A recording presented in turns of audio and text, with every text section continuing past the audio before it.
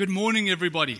My name is Luke. If you don't know me, it's a privilege to be with you sharing God's Word. There's 2 seats right in front. If you want to hear it first, you're welcome to sit in front. I know there's a bit of seat pressure, and that's fine. We need to make maybe another plan with another screen outside there. But I want to dive right into it. We've mixed the order up today. We're going to be speaking about, I want to speak about experiencing God. Here's the thing. I've been hearing this a lot, and I came across an article that I think sums up where a lot of us are at as human beings in this current moment. There's a word that this article was all about, and I'll get to the word in a second. It starts with an L, that I think sums up where a lot of just us as human beings are at in this current moment of long into COVID, etc. Here's the descriptor of this, almost like a condition, if you will. People having trouble concentrating. Many of us having trouble concentrating. Many of us starting 2021 and just not excited about the year. Many of us just not bouncing out of bed at 6:30 in the morning like we used to, ready to go. It's not burnout because you still got energy. It's not depression because you don't feel hopeless. But it's somewhere in the middle of joylessness and aimlessness. And it turns out there's a term for this. It's called languishing. Languishing. Languishing is a sense of stagnation. Sense of emptiness. It feels as if you're muddling through your days. It's the void between depression and flourishing. And it's almost defined as the absence of well-being. Languishing dulls our motivation. It disrupts our ability to focus. And it's almost like the oxygen pipe that you're breathing on has been squashed. And so you're taking in less, and your ability to concentrate and your ability to do what you were doing 2 years ago has been diminished. I've seen this a lot, and if I'm honest with you, I've experienced this in my own life. Now, I don't have the answers for languishing. I think it just helps in some ways to just know that there's a name, know that you're not alone, and that there's many of us in the same boat. But what I have realized as a pastor in my conversations with people is the oxygen pipe that's coming in has been, in a sense, squashed. Now, you can come to a Sunday then, and come to a Sunday with a sense of diminished ability. The pipe has been squashed. It's got thinner. And so you come to a Sunday kind of limping, and you come to these moments that should be adding life to you. But because we're coming with a sense of languishing, they're actually diminished themselves. And so I want to remind us today about what the Christian life is, about why it is we gather, what's at stake. And I'm trusting that it's going to give hope to us languishers whose pipe has been squashed. And as we on a Sunday get more oxygen, slowly we start to see that pipe is expanded a little bit. If you're a visitor today and you're joining us, if you're looking into the Christian faith, this is a wonderful, you picked the right Sunday for many reasons, but for one of them is that you're going to get to understand what Christianity is about. And so I want you, without further ado, open your Bibles to Psalm 63 as we look at a psalm that speaks about the Christian experience. Psalm 63, follow along in your Bibles. That way you can highlight if you're on your device, or you can underline if you're in a paper Bible. And let's look together. It will also be on the screen as we go. And so Psalm 63, this is a psalm of David. It was written in the Judean wilderness, right? I'll tell you about the Judean wilderness in a second, but let's go together. Psalm 63, O God, you are my God. Earnestly I seek you. My soul thirsts for you. My flesh faints for you, as in a dry and weary land where there is no water. So I have looked upon you in the sanctuary, beholding your power and your glory, because your steadfast love is better than life. My lips will praise you. So I will bless you as long as I live. In your name I will lift up my hands. My soul will be satisfied as with fat and rich food. Oh, I love this. And my mouth will praise you with joyful lips.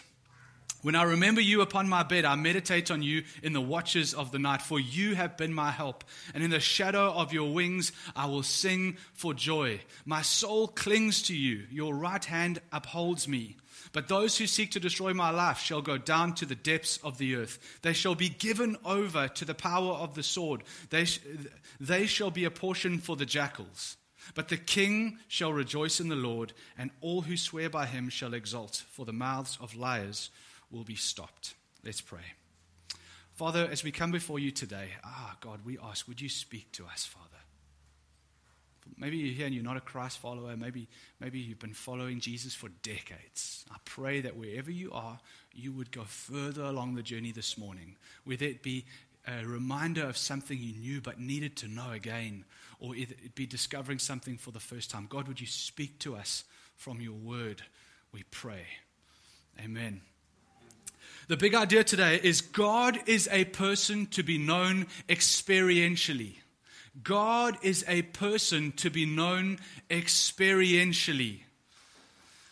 God is a person to be known experientially. This passage shows us something of the Christian experience. It shows us that God and Christianity, God is not just a doctrine to be known or a religion to practice. Christianity is not just merely a way of life. It's not just an ethic or a code for how we should live. Christianity is more than beliefs that we hold. But God is a person who is knowable, who must be known by us. God is a person to know. This psalm says we can know him experientially. Imagine with me you were a hiker and you set out on a hike. This is an illustration from J.I. Packer in his book, Knowing God. A hiker sets up on a mountain to go and to find the waterfall at the top. And a few kilometers into the hike, he comes across his path, takes him near a log cabin. And by the cabin there, sitting on the porch, is a man. And so the man says to the hiker, "Where are you going?" And the hiker says, "I'm going to the waterfall. Do you want to come?"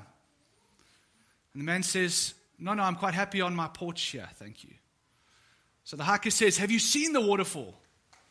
And the man says, No. They did tell me it was there. When they sold me the property, I saw it in the brochure. It looks like a great waterfall. But I'm quite happy here on the deck. Thank you. And so off the hiker went. The hiker went and he went about a couple of 100 meters, went round a bend, and there was just an abundance of wild flowers, beautiful flowers, overwhelmed by the smell of nature, glorious, beautiful flowers. As he continued, eventually he came across this vast canyon that he looked upon and just took his breath away, before finally getting to the waterfall, where he was now hot and plunged himself into the cool spring water and drank from it. That spring water that's almost sharp in your mouth when and he drank of it. Now here's the question: who do you think knew the mountain? Who knew the mountain? I say to you, the guy sitting on his porch knew about the mountain. But the hiker who engaged, who pressed in, he knew the mountain. It's exactly the same with knowing God. You can know about God or you can know God. And I think many of us as Christ followers settle for knowing about God. But God invites us to know him. And the difference is critical. God wants us to experience him. And so the way we break down the psalm today is threefold. I'm going to ask three questions of this psalm. And the first question is, what is it like to experience God? The second question is, what effect does this have on our lives?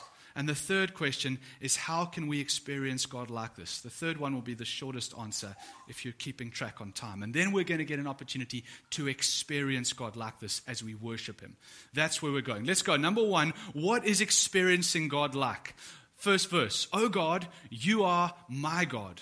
I earnestly seek you. My soul thirsts for you. My flesh faints for you, as in a dry and weary land where there is no water." The first thing we see about experiencing God is like thirst.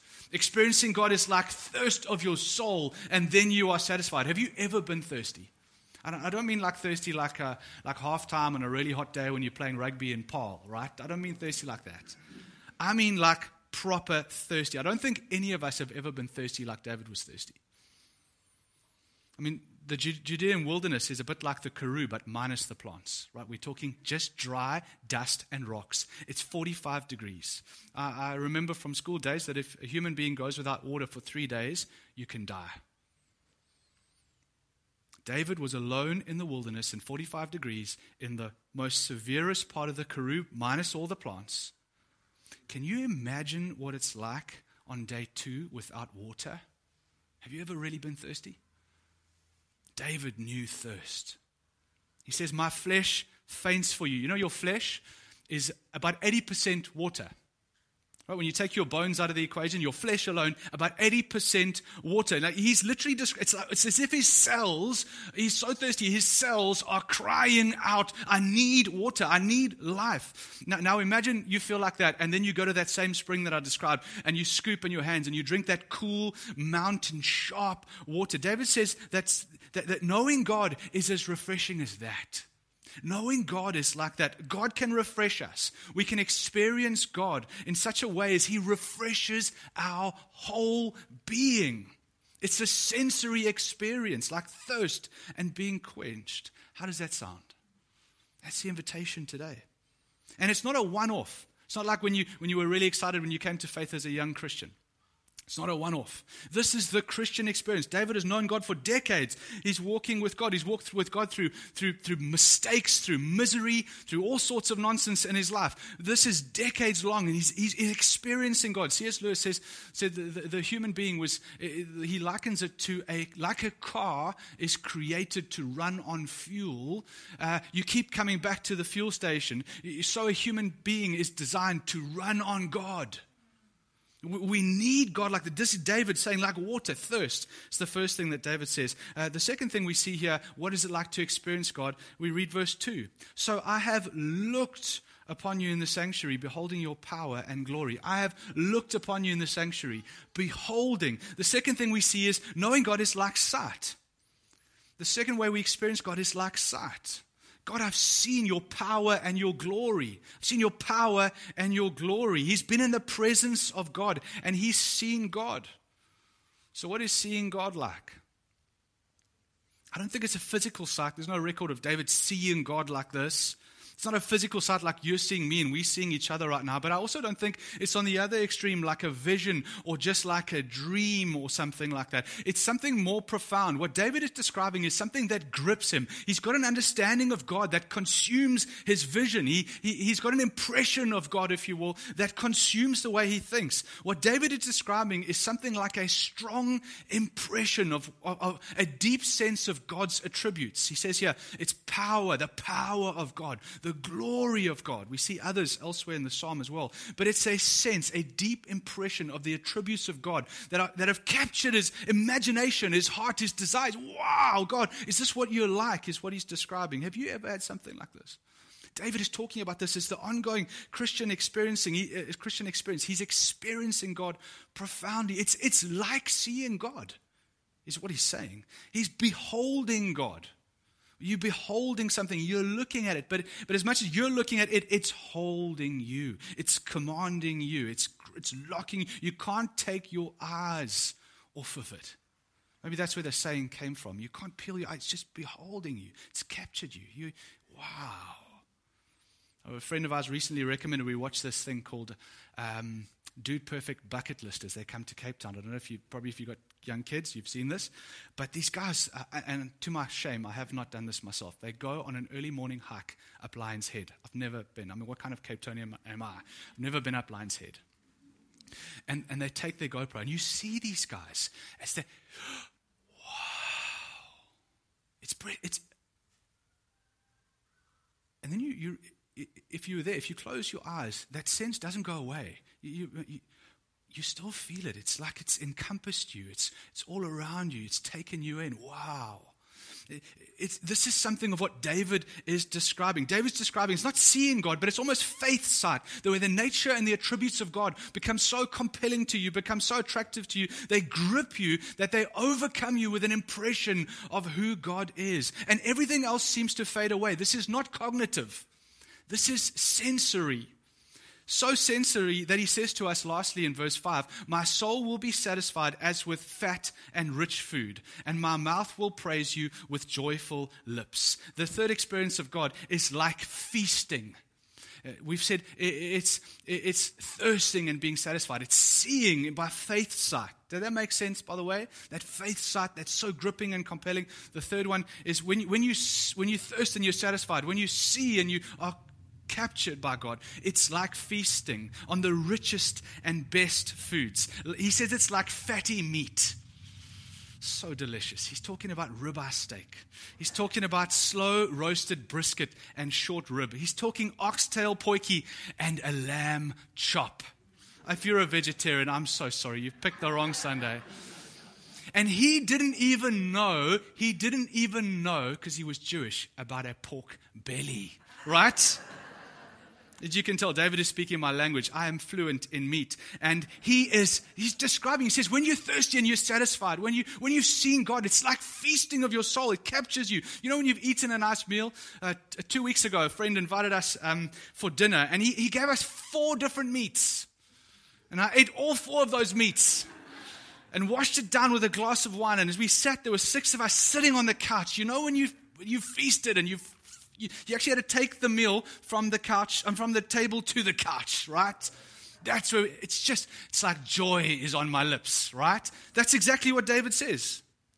He says this is the Christian experience. When you thirst and you get God, and when you see Him and He's so compelling, it's like joy is on your lips. And what happens is when you think of the nicest thing you've ever eaten, and you eat it, it's like your brain just focuses on that thing, right? You forget about other stuff. The rest of the world tends to fade away. This is the language of the Bible. Psalm 34 verse 8 says, "Oh, taste and see that the Lord is good." Are you a hiker or are you a deck sitter? Not once were you a hiker. Are you a hiker now? Do you know God with your senses? Or are you settling for merely knowing about God? This is the Christian experience. When we worship God, we feast on His word. We have an impression of His goodness that captures us. And it's 2 ways, David says. It's like in his experience, he says, now my mouth will praise you. He responds back to God in prayer and in praise. This is what we call communing with God. You see something of the wonder of who God is, and it captures you. And then you tell Him how awesome He is, and you praise Him back. And you notice that your communion with God is not so much just, God, can you do this for me? God, can you do this for me? Oh, God, I need your help now. Because you're living in this active relationship, it's communing with God. Your prayers become about praise, about who God is. And so you delight back in Him. God, is this really what you're so amazing? This is what David's life is. God's personhood has gripped David's life, and he delights back. Oh, it's deeply personal. It's profoundly life-changing. Are you hiking? I'll ask you today. And do you want to come and hike with us as a church as we get to know more of who God is? The second question we look at today is, what effect does this have on us? What effect does this have on your life and my life? And the first one is this: you become free, freer than anyone else in all the world. You become free. So Psalm 63 verse 3 says to us, because your steadfast love is better than life. My lips will praise you. God's love, this word steadfast love, it's a word we struggle to translate in our English Bibles from Hebrew. A steadfast love, we sometimes see it as covenant love. It's a never giving up, never ending, always and forever, overcoming everything, all-encompassing love, right? And it's another attribute of God that David has got latched onto here. And he's saying, it's your love, it's so much better than my life. Look what he says here. He says, your love for me is so real, it's so captivating that I'd rather die than lose this love. There's nothing else in the world to me that is as important as this, God, as knowing you. And what happens is the lesser things in life begin to lose their appeal. The power of the lesser things, the traction that they have on your life is broken when God is seen for who He is. And so the temptation to go into debt to buy that thing that you feel that you have to have, you look at that thing and you go, oh, it's because God's here. You see, you've got a perspective of this, so therefore that tends to lose traction. Have you ever been to a buffet, right? I think this is the closest I understand of a feast, right? Now, when I get to a buffet, you can hear, I've got eyes for one part of the buffet, right? It's the meat section, right? And I can't understand the presence of all the other Bain Maries before the meat. I don't know why they're there. In fact, when I get there, I take just a little bit of each of them, just so people don't think I'm a total savage, right? So I get a little bit of spinach, a little bit of broccoli. But when I see people walking past me with their slices of bread and their rice and their lettuce, I just want to say, don't you know? There's pork belly there, you know? You're wasting space because there's... Do you know what I mean when I say pork belly? What do you do, hey? I wish I could have got up really early and lit a Weber this morning and cooked many kilos of pork belly just so that you could taste. But I did. And so, La, Would you mind bringing around those little tasters of pork belly, please? Sorry, guys, on Zoom. There's just some things you can't do across the screen. So as Lauren makes her way around and whoever else is helping, please, so we're going to do this COVID-friendly. There's a stick. Everyone just take your stick and then do that as they move around, right? They're going to be making their way here. But what I know it's exciting, but let's come back. The reality is when you've tasted pork belly, lettuce is lettuce. Bread is bread. The lesser things of life take their appropriate place. When you've tasted of the person of God, when you're knowing God experientially, other things become what they really are. You've heard the song, the things of the earth will go strangely dim in the light of His glory and grace. As we see God, the things of the earth go dim. And it's even in His sleepless nights. It's even in God's sleepless nights. When you remember, David says in verse 6, look at verse 6 with me. I know there's pork belly coming, but let's stay focused.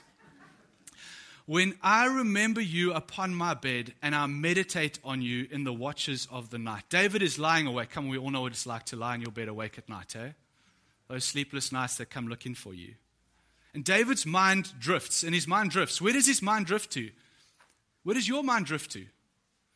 Does your mind drift to the rice, like work, like career progress, like achievements, rice, potatoes? I mean, I do like potatoes, don't get me wrong. Maybe it's not the rice. Maybe your mind drifts to the lettuce and the Brussels sprouts of your fears and your failures and your insecurities. But not David. Where does David's mind drift to in the middle of the night? Do you know where David's mind drifts to? David's mind drifts to the personhood of God. Why? Why? Because he's got the taste of pork belly in his mouth. Because he's got a sense of God, and it's still living in his mind, and it's living in his heart. And so his mind, even in the middle of the night, in the watches of the morning, his mind drifts to who God is. That's David's experience of God. Let me ask you this morning, how is your affection for Jesus? How is your affection for Jesus? The first thing you see is that you become free, and the things of the world lose their appeal. The second thing is you become secure. Verse 7 and 8, for you have been my help, and in the shadow of your wings I will sing for joy. My soul clings to you, your right hand upholds me. It's the image here of David as a young child or a young chick under the wing of his mother. As she wraps her wing around him, she keeps him safe. As Nokul Pumla in my life group would say, she says this, she says, I feel like I'm held. I'm held.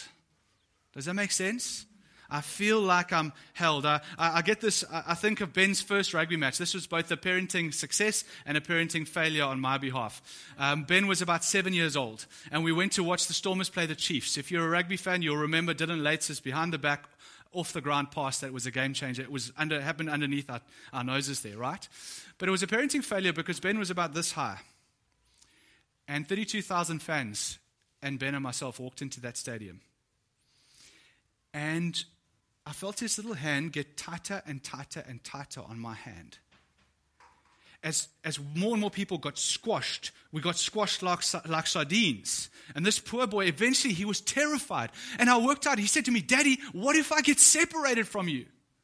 You've got to realize when you waist high and there's just a sea of literally tens of thousands of people, what do? It's terrifying. So you know what I did? I picked him up and I put him on my shoulders. Completely changed the experience of walking into the stadium. Because now he was safe. Now he was secure. This is what David is saying. He's saying, because I've seen God, because I'm experientially knowing God. He's so real to me and I'm seeing who He is. I feel safe and I feel secure. Do you know what this is like? Are you living like this in the COVID moment that we're all in at the moment? Because this is the Christian experience.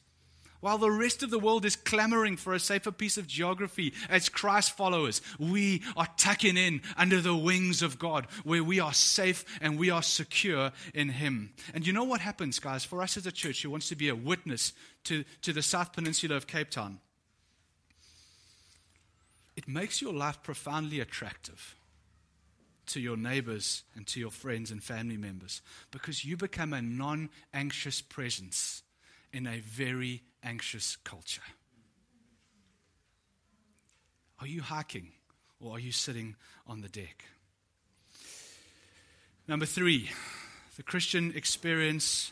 What effect does it have on me and you? You become joyful. My soul will be satisfied, David said. My mouth will praise you with joyful lips. But the king shall rejoice in God.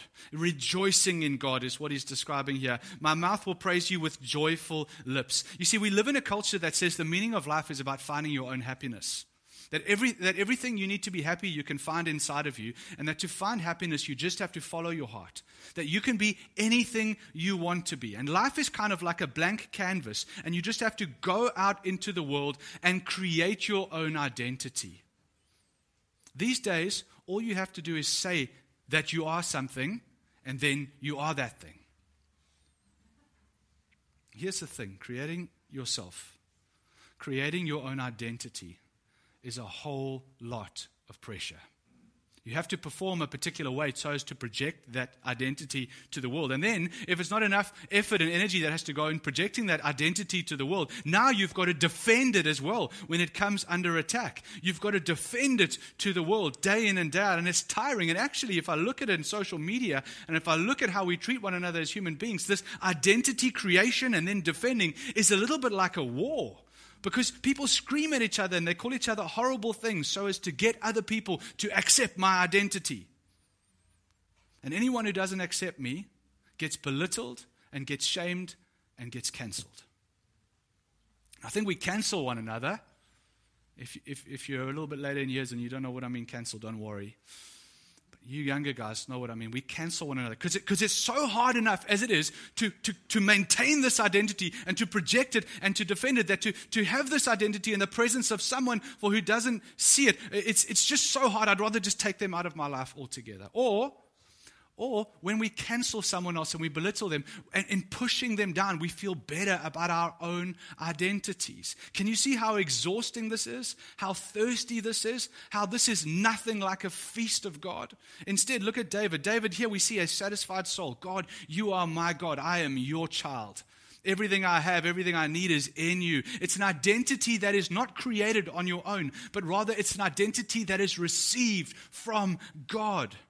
And his identity is formed in the way in which he views himself in relation to God. You are my God, he says. I am your child. The Lord is my shepherd, he said elsewhere. His compass point is not something that he's created. His compass point is God himself. And therein is joy, not exhaustion. Do you know an identity like this? An identity that is received from the one who made you. The truest version of you.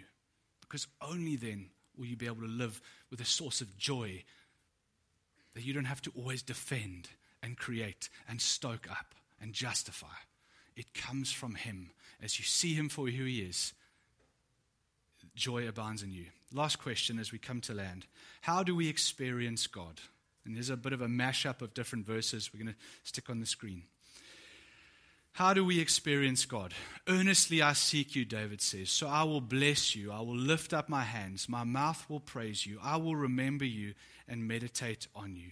Seek God. How do we experience God like this? You seek God earnestly. David seeks God earnestly. Earnestly is truthfully. It's purely. It's deeply. It's longing. It's thirstily, right? We seek God earnestly. Church, we need to recover something of earnest seeking of God. On Sundays when we gather, we need to come with an expectation. I think if David was here, he'd be coming on a Sunday to say, I'm here to meet with God. I'm here to see God. I'm here to get an impression of who God is so that I can respond to him in praise. I think we're coming in a sense of our oxygen pipes have been squeezed and we can just kind of limp into Sunday. I'm saying, come, let's recover something of earnestly seeking God on Sundays when we gather in his presence. Does that make sense? God wants to be found. That's what we see in this psalm. The second thing we see here is seek God in humble surrender. Verse 4, David says, I will bless you. I will lift up my hands. Now this bless, actually, if you look at it in Hebrew, I see there's this posture of kneeling. And he says, when he says, I'll lift up my hands, it's not this. Actually, it's in the original, I will lift up the hollow of my hands. It's this posture of someone kneeling before with the hollow of his hands exposed. It's God, I bring nothing. God, I'm humbly before you, surrendering all that I am. But I want to see you, God, and I want to give you all that I am. It's a total surrender and devotion of everything that he is and everything that he has in devotion to God. God, you're my child. You're my God. I'm your child. I'm your follower. I'm your friend. Here I am, God.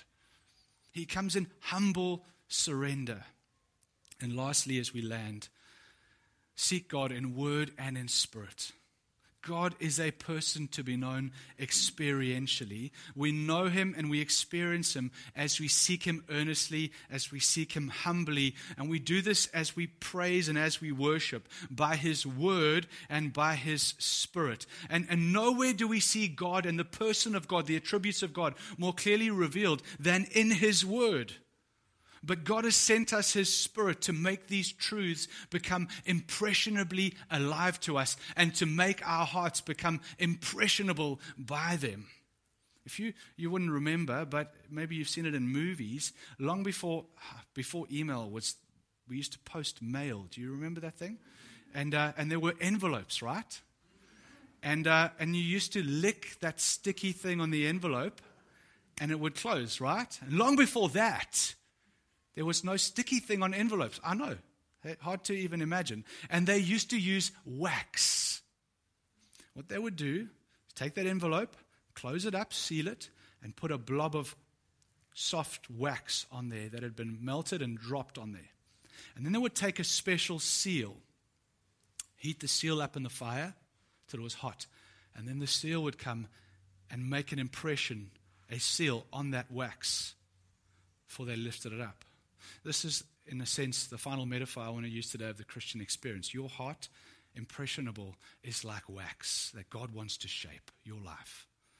The Spirit is the fire, and the Word is the shape of who God is. It's God's Word and the power of the Spirit heated up that then melts and changes our hearts.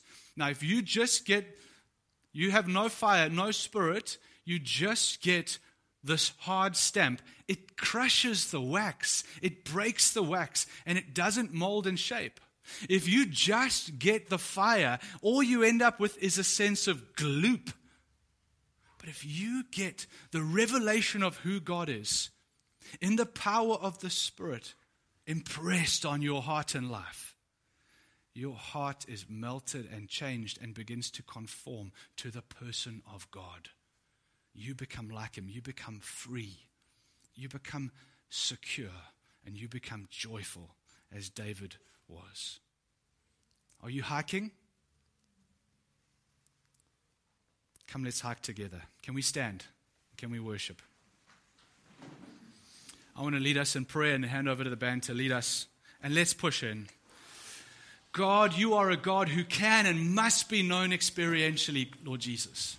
As we come now to feast on you, with a taste of pork belly on our lips, Jesus, we want the taste of who you are to be on our hearts, God. And so come, Holy Spirit, and would you impress upon us the person of Christ? As we shine a light on Jesus, as the band does that, come, Holy Spirit, and speak to us about who Christ is. God, give us an impression of who you are. Every one of us, something that is compelling, something that captures us, something that grabs us. I pray. Come, church, let's push into God now. Let's go hiking. Let's not fold our arms and sit on the deck, but let's press in to who God is in this moment.